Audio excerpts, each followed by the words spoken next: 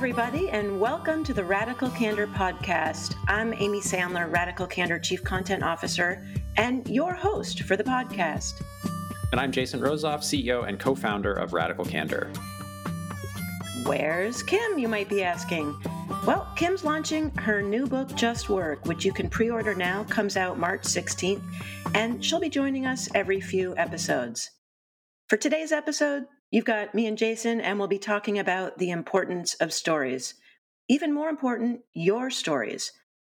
Because if you want to implement Radical Candor at work, you're going to want to explain Radical Candor to your team in your own words. Sure, you could ask them to read the book. Hey, the Kindle version is $1.99 through February 2021. You also can show them videos that explain the principles of Radical Candor. You can do all of these things, and it's best if you explain it in your own words by telling your stories to your team.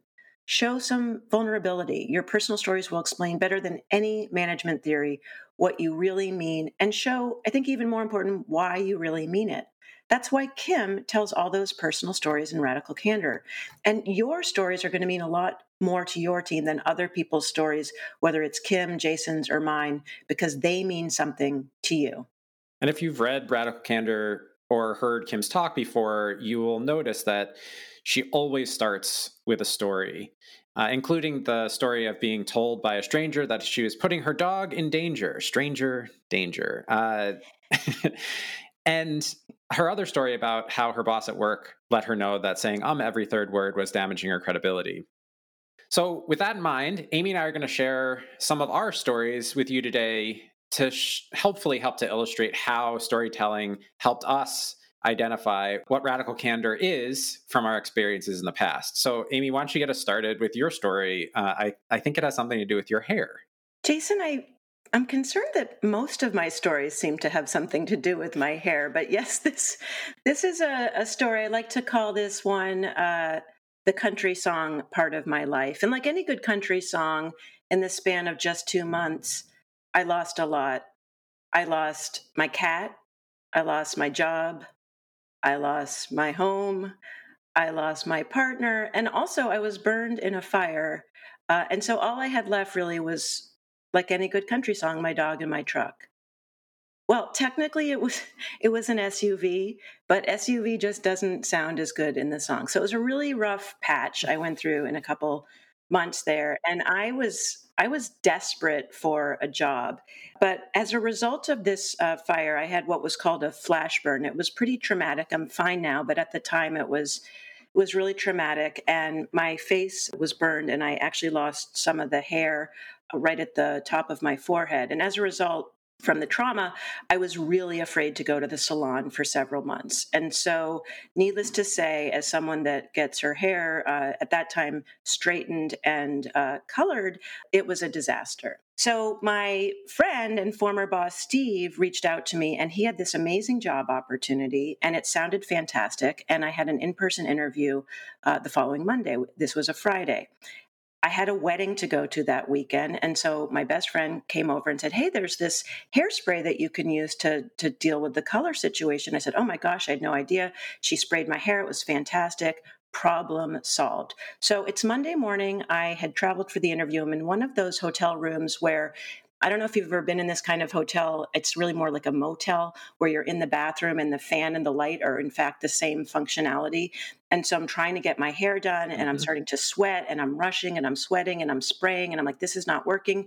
Let me go outside where somehow in the magic of the natural sunlight, I'll be able to spray my hair. It will all be fine. So I'm spraying and I'm spraying. I'm in the parking lot and I'm rushing and I'm spraying. And I was like, this is totally fine. Yes, I went to the interview. I nailed it as expected. And that night I had dinner with Steve, and Steve said, Amy, how do you think it went? And I said, oh my gosh, it was great. I'm so excited. When do I start? So Steve looked at me and he said, well, things take a little bit of time to move through the system. And I moved through the system. I mean, I'm ready to roll. And he looked at me with these very kind and caring blue eyes. And he said, Amy, I need to be honest with you. There were some concerns about your professionalism. Concerns about my professionalism? I'd never heard that. And he said, they said you looked disheveled. And when he said that, I was in a restaurant. I was actually looking around for one of those magical holes that I could just be scooped up into. My stomach was sort of fell out from me, and I was looking to just evaporate. There were really two things going on for me at the time, Jason. One was I was so embarrassed. I was so horrified. And there was also this part of me that was like, that's so weird. I don't think I've ever heard the word disheveled pronounced aloud. And it's really, Hmm. that's so odd. So I was holding both of those things at once. And Steve knows me very well. He knows how sensitive I am. He also knows that I have a bit of a sense of humor. And he said, Amy, you kind of looked like a tiger. There were all of these orange stripes across the back of your jacket and all over the back of your hair. Then he started laughing a little, and I started laughing. And using that humor for me was so helpful because it was like, hey, this was a mistake. This was a correctable mistake. And it was the greatest gift he could have given me because if he had not told me that, I don't think I would have gotten the job. And I was desperate for the job. So he didn't let my perfectionism, my sort of sheer embarrassment at the situation get in the way of telling me what I needed to know to get the job. And by the way, when I got the job and a few months into it, I told them what had happened. But I think even more important, he gave me this gift of helping me get over this fear about going back to the salon. And I actually went to the salon and I got my hair done. And in some ways, that was almost a bigger gift to help me move past the trauma of that fire and really get back into day to day life. So that is my radically candid, disheveled hair story. There's so many layers to that story, and I think like different people will probably access different parts of it. How did it help you get the job? What did the feedback give you the opportunity to do that helped you close that job? Yeah, it's such a great question. Well, it gave me a chance to actually correct the mistake. And so, Mhm. one of the things that I think is really important is that when we think about radical candor, these are things that we can actually do and change. If it was something about my hair that was really part of my identity, and I've had feedback in that's really no, I don't want to change that. But this was something that was unintended. I was literally walking around with stripes and streaks in my hair that I had no way of knowing about.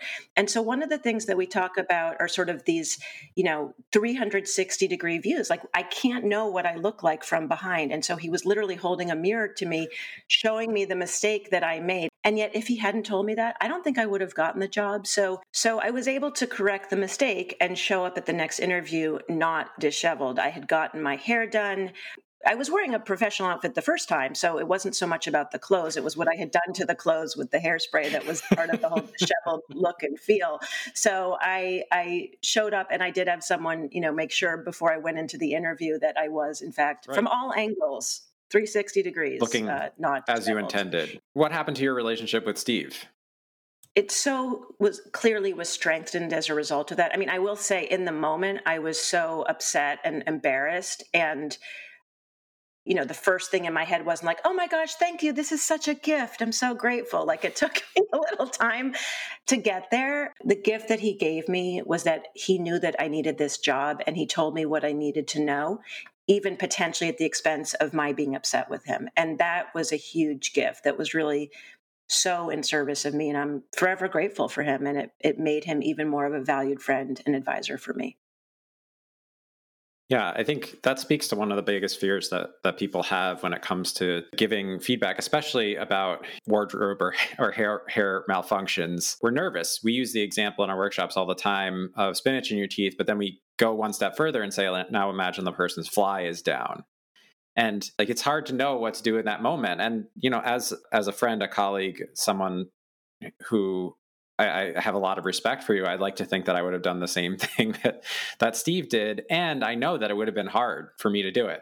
Yeah, thank you. And I could kind of feel the emotion as you're sharing that because it's like you don't want to hurt your friend's feelings. And he knows how sensitive I am, and that Yep. hearing the word disheveled was going to really, like, literally take my breath away in a very Yeah. negative way. Now, for someone else, it might not be a big deal. For me, it was really, really embarrassing.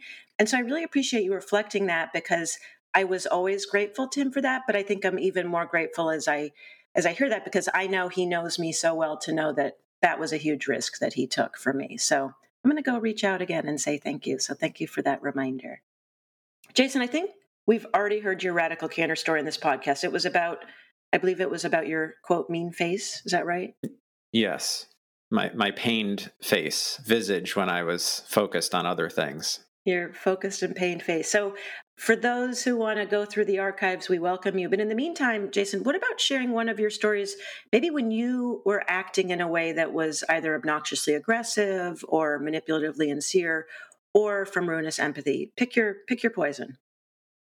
Yeah, I'll tell my ruinous empathy story because I think, especially for folks who manage creative or technical types, I think that this kind of thing comes up a lot. So I was maybe 2 or 3 years into my time at Khan Academy, and I had hired this person straight out of art school to be a production software interface designer, and he was amazingly skilled, and he had a tendency to add his own sort of personal artistic flair to all the things that he was creating, which is great at the beginning of a project, but it becomes sort of problematic when it's at the end of a project and we've agreed on sort of style guides and how things should look, and yet we're still getting artistic flair in in the designs that he's producing.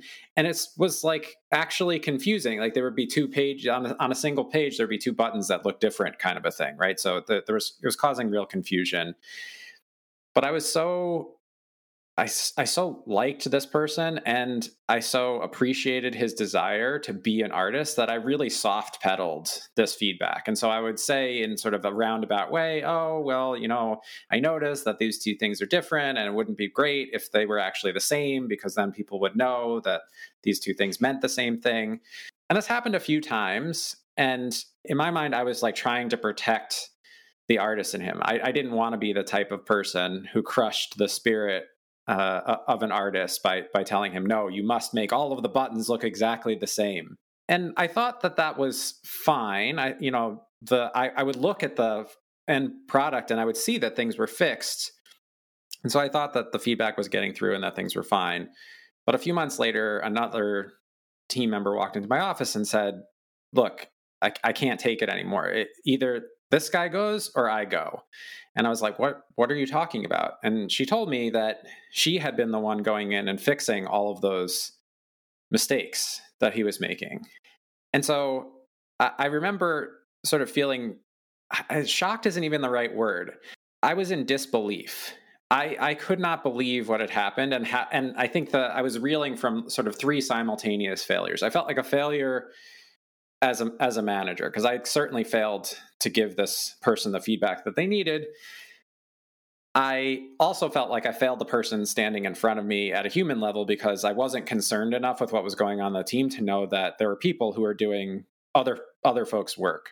And last but not least, I had failed the person to whom I owed the feedback as well, because it had hurt their reputation, right? This other people noticed that they were making this mistake. And in the end, I think I had a really sort of direct conversation with him. And he basically said, look, I know what I really want to do. What I really want to do is like, I want the opportunity to make unique and beautiful things. And I said, that's great. It's like really great to know that that's what you want to do. And like, there's a time for that in our process. And then there's a time where that's not actually going to be helpful. And ultimately, he decided to join a studio where every project is unique and you got to do something new every single time a project started up. But I remember fearing that conversation of like getting down to brass tacks, but ultimately it made him clearer about what it is that he wanted. He did get stuff right after that, meaning he didn't make the same errors. And we did part ways, but we parted ways amicably. Like it was a fine ending to that relationship. And he went on to do the things that he cared more to do. And at the same time, there were like months of lost productivity and real harm being done to folks on the team because I was avoiding that conversation. It's so interesting when you share that. What leapt out at me was the disbelief and the different sort of relationships that it was impacting. And I think when I think even about my own story and just the embarrassment, and enough time has passed in space, but I can remember just it was so like that kick in the gut feeling. And so, Mm-hmm. we share these stories because there's some real kind of emotional heft to them. But I think there's so many moments throughout a day where we have little dips into sort of the disbelief or the embarrassment. These are the ones that are sort of the big ticket items, but there's so many moments where I think we have these little emotional sparks, I think, that reflect these other stories. And so these stories can really illuminate the emotional part of what makes radical candor challenging. And when we push through it, really the benefit of it. So, in the same way that you called out how that really impacted my relationship with Steve and how I feel even closer to him, I think what you shared was that you did end up in a good place in the relationship because you did finally have the conversation, but there was a cost. I mean, it took several months to get there, and the relationship both with the woman that came to you as well as maybe some of the other folks on the team.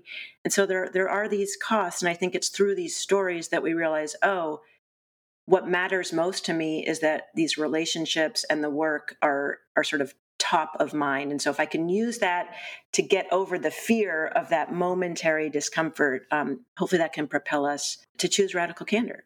What do you think, Jason? Yeah, I would build on that by saying that like the whole situation was like holding up a mirror, but I'm incredibly grateful to the woman on my team who came in and in her desperation, like really showed me that I was not being the type of leader that I wanted to be. You know, my goal is to show respect for all the people on my team. And it was this moment, it was a turning point for me just to see like that I couldn't measure my success only in terms of the individual relationships and conversations that I had, that as a leader, I had to measure my success by the overall health of the relationships between me and my team and among the members of my team.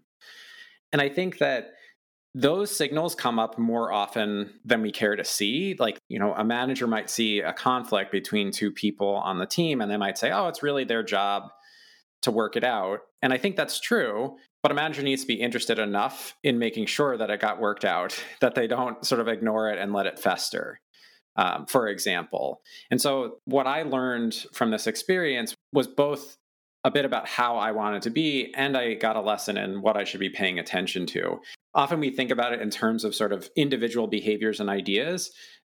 But for me, my radical candor story and that story, the thing that I took away from both of them is not only behavior that I needed to change, but also data, intelligence about what it really means to be a manager and what kinds of things you should be looking for.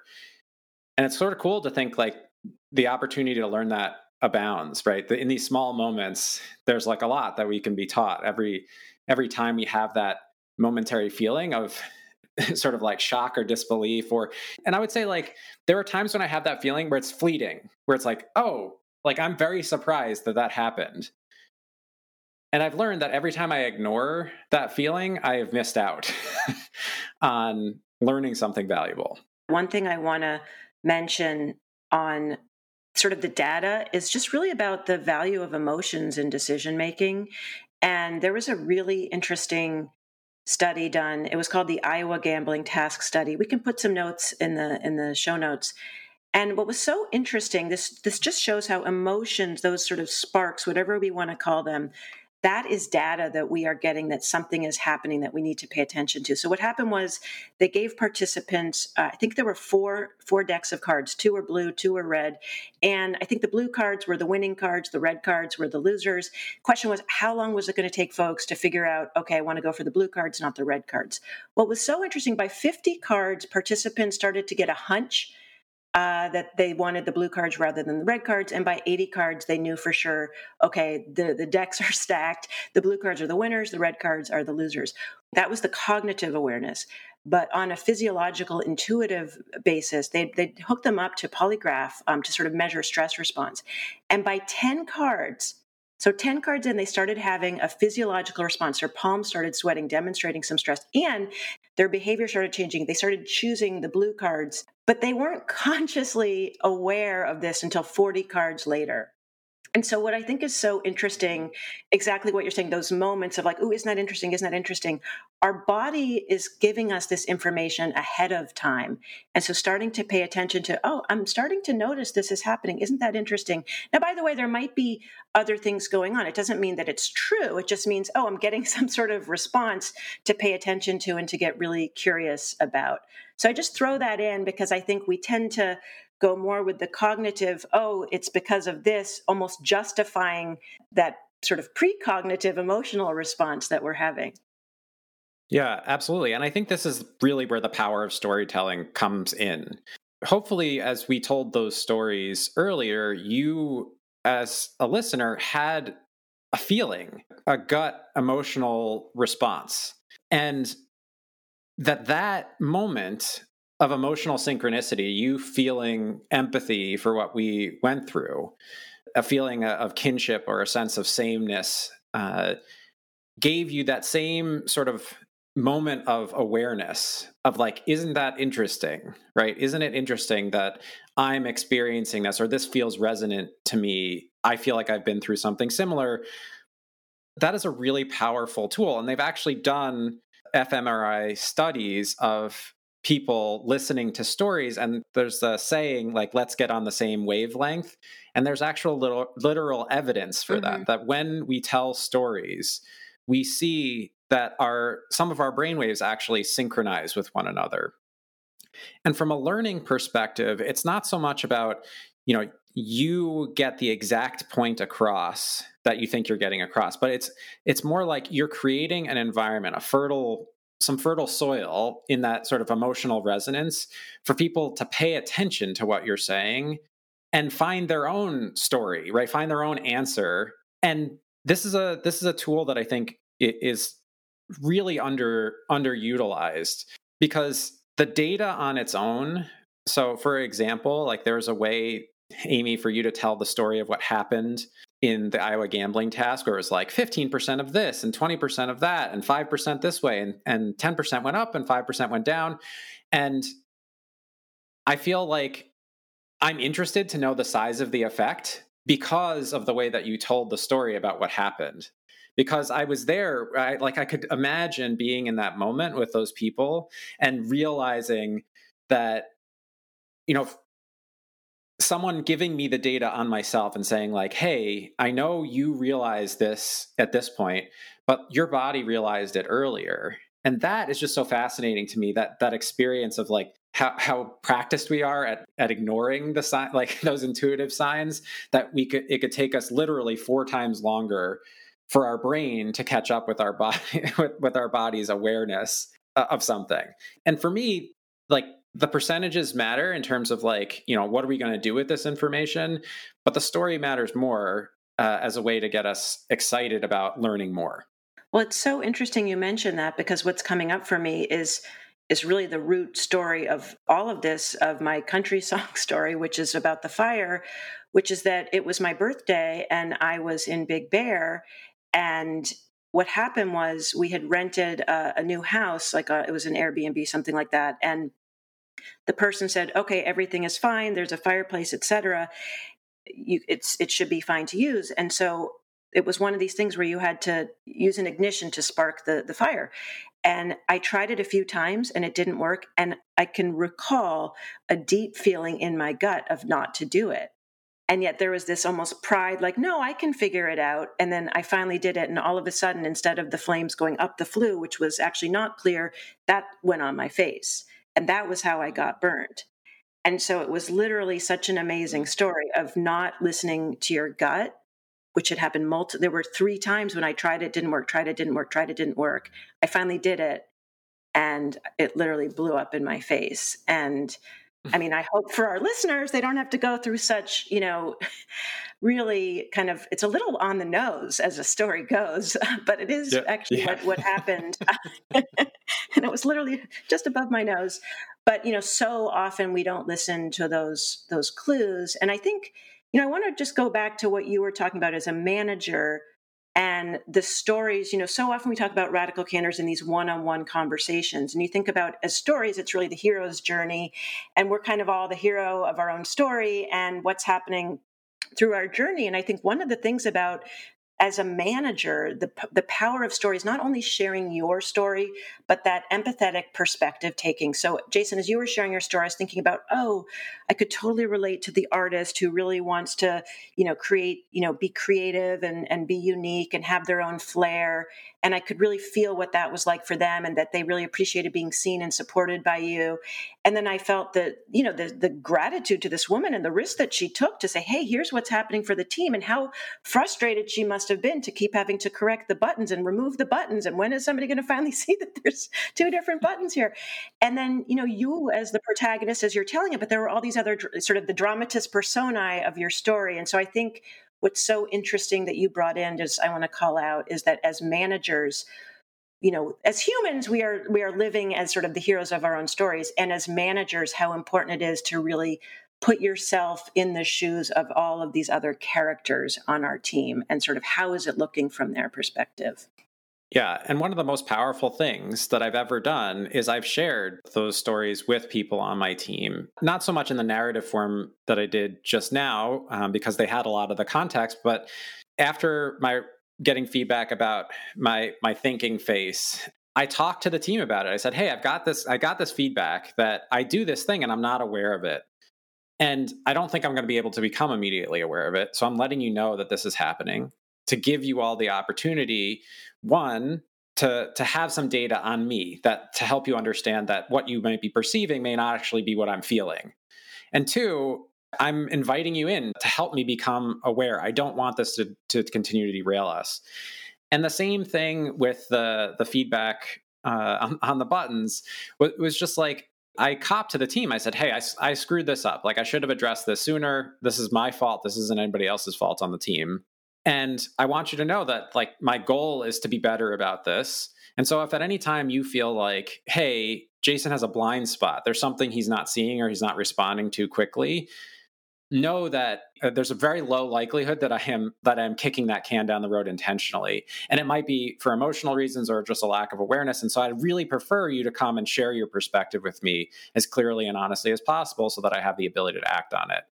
And I think both of those things, and in sort of telling my story, but also sharing my interest in avoiding that negative outcome again, created a different level of trust, a new kind of relationship with my team, where they started to perceive my true intention, which was to be the most effective manager that I could be for them, and saw my failings not as some intentional machination, but as the sort of combination of ignorance and lack of skill that they really were, and felt like they could come to me and start telling me the things that I was doing wrong. And that was both of those things represented sort of watershed moments in the relationships that I had with people on the team.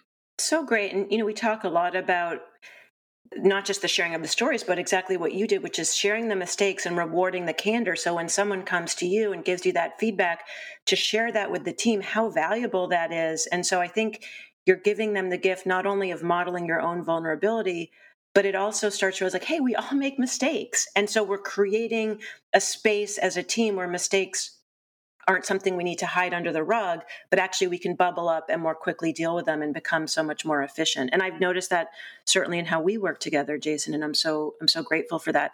So, Jason, when we think about sharing our stories, one of the exercises we like folks to do in our workshops is share their own stories, have people explain what does care personally or challenge directly, what do those things mean to them, how do they show up for them. So do you want to explain that a little bit more about the benefits of that exercise?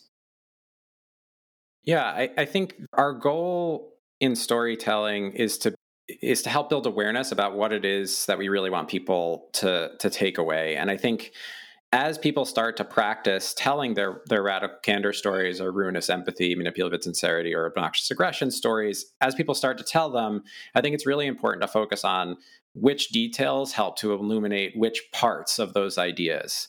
And with the radical candor stories in particular, one of the most common mistakes that we see is that people start to tell those stories and the challenge directly part is really clear, meaning the feedback that they got that was helpful is really clear. Mhm. But the care personally part is sort of, there's some assumptions that are being made about how that translates. And I think, Amy, you did a really good job in your story of describing the relationship and even the care that Steve took in the moment to help you know that, like, where this feedback was coming from. But that's missing in a lot of the stories that we tell. And so the reason why we have people tease that out is because if it's not obvious on even a small group of people in a workshop, it's probably also not going to be obvious to your team, like where the care personally came in, where the challenge and what the challenge directly was. And so we will often use that to give other people the opportunity to say, like, what did you hear? What was the challenge? And where did the care personally come in, and usually people need that opportunity to revise the care personally. And so a lot of times it boils down to just adding a few details to say, here's the context of our relationship. Like, we had been working together really closely on this project for a few months, for example. Or other common things that we hear are, they took the time. They did this in private. They didn't put me on blast in Mm-hmm. public. They understood what my goal was. And so the feedback that they gave me was aligned to what I was trying to achieve. And as you add those details, the stories become a lot clearer, and what they're illustrating becomes a lot more obvious to the audience. Yeah, it's such a great point. And I think it helps people really clarify for themselves, what does care personally mean for me? And so it Yep. taking time, giving me the time, the gift of in a really busy day, they actually took the time, they took the risk. I mean, Steve took a real risk to do that. And he did it in service of what was most important to me in that moment, which was I really needed that job. Hmm. And so we'll often hear, especially for folks that are really much more in that sort of growth part of their career, that people that see that they could be promoted, but they're not up to snuff right now, that they need to actually do more. And so we'll often hear also not just time, what is it that they want, but they'll see something in them that maybe that person hasn't seen in themselves. They're almost like the coach that knows they can do it, and the work to date hasn't been quite there. I hear that also sometimes in the stories. Yeah, and I think that that specificity, like, one, it makes the stories more interesting, and two, it just makes them far more clear. And our goal in telling stories is usually to get some combination of emotion and cognition, right, happening on the other side. And I think that it's easy to take for granted that things that are obvious to you in your head are translating. And so that's one of the reasons why we do this in the workshop, to give people a chance to practice actually telling the story and seeing, like, oh, what details are missing, or maybe something that felt one way for them came across in a very different way to other people. So for example, just continuing this sort of like, hair personally is not obvious, someone will say something and they're smiling and it sounds really harsh to everybody in the room. But they're feeling it as a positive memory, right? They're experiencing it as like a good thing that happened. And we can say, like, wow, that didn't come across us. Like, it wasn't actually clear what was funny about that to you, because it just seemed sort of mean. And they're like, oh, no. Let me tell you. So like, that combination of like awareness of specificity and actually practicing saying it out loud makes a huge difference. Before we get into our checklist, there's one final practice I want to mention, especially when we think about being specific and being clear. And some of you that are listening might know this. It's called a 6-word memoir practice. I think one of the most famous 6-word memoirs. It's been attributed to Ernest Hemingway. For sale, baby shoes never worn. And I remember when I first heard that, how touched I was that there was a beginning, a middle, and an end, and so much emotion in just 6 words, right? And so I think it's really powerful to think that we don't actually need that many words to really tell a story. And when we have folks think about the kind of feedback they want to give to people, we often don't spend enough time thinking about, what is it that I want them to know? What is it that I want them to feel? Right? I want them to feel I'm doing this to be helpful. I'm doing this to be, from a humble place. I'm doing this to help them grow. And so really taking into mind, not just what is the data that I want to communicate, but also how do I want them to feel? Now, I say this knowing that we cannot control how other people are going to feel. We cannot manage their emotions. And yet we can come in with an intention of, I really want to be helpful, whether we say that or not. So it doesn't need to take a lot of words. And this can actually be a really cool way to start a meeting. You could do a 6-word memoir about your weekend, about your life. It could be about your company. It's a great way to find out, what does your company stand for? So I was trying to think, Jason, of how I might tell my story in 6 words. I came up with disheveled hair won't keep me down. I like it. You like it? I wanted a bit of I like a, it. I feel, there's sort of an agency there, like I'm kicked in the gut. I yeah, feel like an idiot, and yet it's not going to keep me down. I'm sure you could it's do not going to better. break your stride. It is not going to break my stride. Ain't nobody going to break my stride, in fact. So now it's time for our Radical Candor checklist. Tips you can use to start putting Radical Candor into practice immediately. So first, tell your stories to your team. Model vulnerability. Explain what Radical Candor means in your own words And by doing this, you're creating an environment of psychological safety where you show your humanity to the team and you invite them to do the same. Number two, be specific. Good stories have details that bring them to life. I think my example of a person graduating art school, like that's a really important detail. Without that, the rest of the story would have made almost no sense. But sometimes we take those things for granted. Make sure to include that context, what you observed and what the results are, and what happened next. Number three, good stories help us build empathy. So think about the people you work with, especially those you might be having some difficulties with, and consider the situation that you're involved in. What does it look like from their perspective? What story might they be telling? And then last but not least, try out the 6-word memoir practice. We've got a link in the show notes where you can find out more details about it. It could be about you, your weekend, your company's mission, or your radical candor story, but do it as a group. It's an opportunity to get different perspectives. All right, so that's it for this week's episode. Don't forget to pre-order Kim's new book, Just Work, and make sure to sign up for our comedy-based Radical Candor self-paced e-course. Go to radicalcandor.com/resources, enter the code feedback, that's FEEDBACK, at checkout, and you'll save 10%. We'll see you next time. Thanks for joining us. Our podcast features Radical Candor co-founders Kim Scott and Jason Rosoff, is produced by our Director of Content, Brandy Neal, and hosted by me, Amy Sandler. Music is by Cliff Goldmacher. Go ahead and follow us on Twitter at Candor and find us online at radicalcandor.com.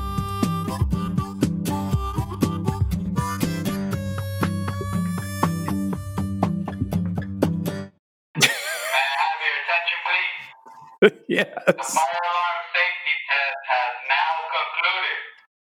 Please proceed with any future alarms you want for the emergency. So I think we could have a little aside here about Amy's challenges with the fire alarm. The fire alarm safety test has now concluded. Please proceed with any future alarms as you would for the emergency. Thank you for your cooperation. And that's just a little glimpse of my life in quarantine. I told Jason, Amy last night I was over to convinced you. that she's a part of a longitudinal psychological experiment where there's like hidden cameras in her apartment and they're just testing to see if how long it takes for her to completely break between the smoking and the fire alarms. Good grief.